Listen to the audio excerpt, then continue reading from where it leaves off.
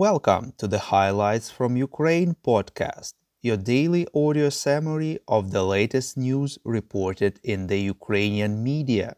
We would really appreciate if you could give us a 5-star rating and leave a glowing review in the app where you are listening to this podcast. Thank you. My name is Artem, and here is the news. 135 days Ukraine defended itself against the forces of the Russian invasion. Ukraine's defense minister Oleksiy Reznikov informed that 1 million people defend Ukraine and ensure its security as part of different structures, reports Forbes Ukraine. In particular, up to 700,000 people were mobilized to the armed forces, up to 60,000 to the border guard, up to 90,000 to the National Guard, and up to 100,000 to the National Police. The minister talked about 3 possible scenarios for ending the war, reports Interfax Ukraine. The first scenario is that Russia leaves all the territory it captured prior to February 24th. Then there will be some conversations about the status of the previously occupied Donetsk, Lugansk, and Crimea, but with Ukraine's powerful partners at the table. The second option is that Ukrainian forces will gradually grind down the Russian army.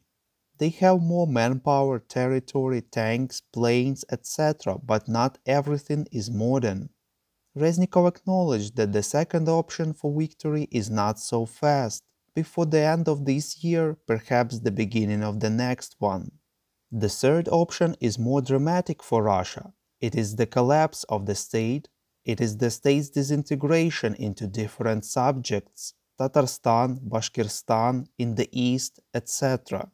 The minister believes that we will definitely see it in our lifetime, but this is a rather long story. The US President Joe Biden approved the new aid package for Ukraine worth $400 million, reports Ukrainska Pravda. The White House informed that the money will be spent on defense items as well as military education and training.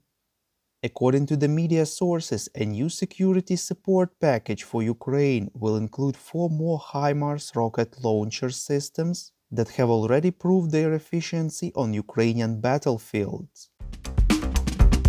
President of Ukraine Volodymyr Zelenskyy highly appreciated the US assistance but believed that this assistance is not enough to defeat Russia, reports Radio Liberty.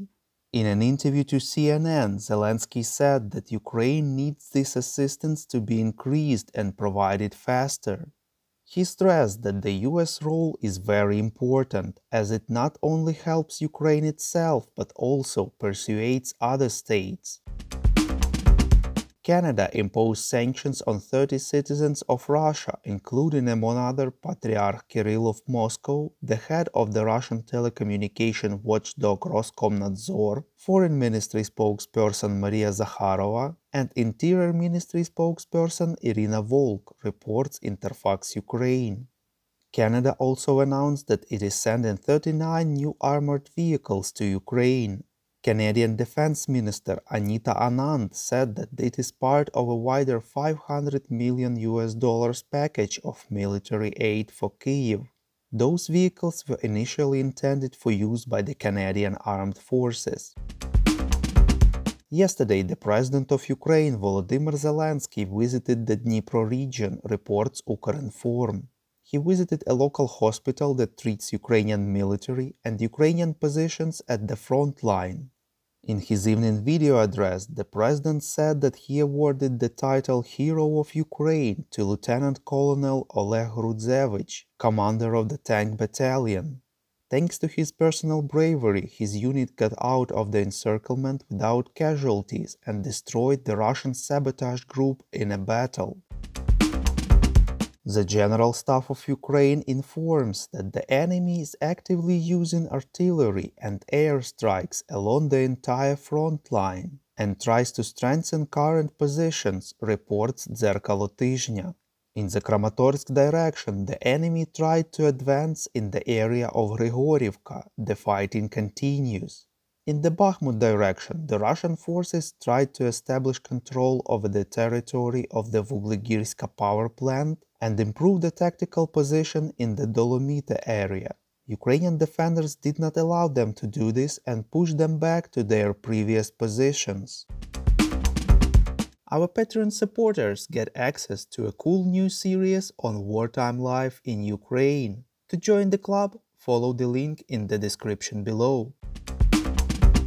We call on you to demand from governments of your countries to impose the toughest sanctions possible on Russia and its citizens to stop their invasion of Ukraine. Thank you.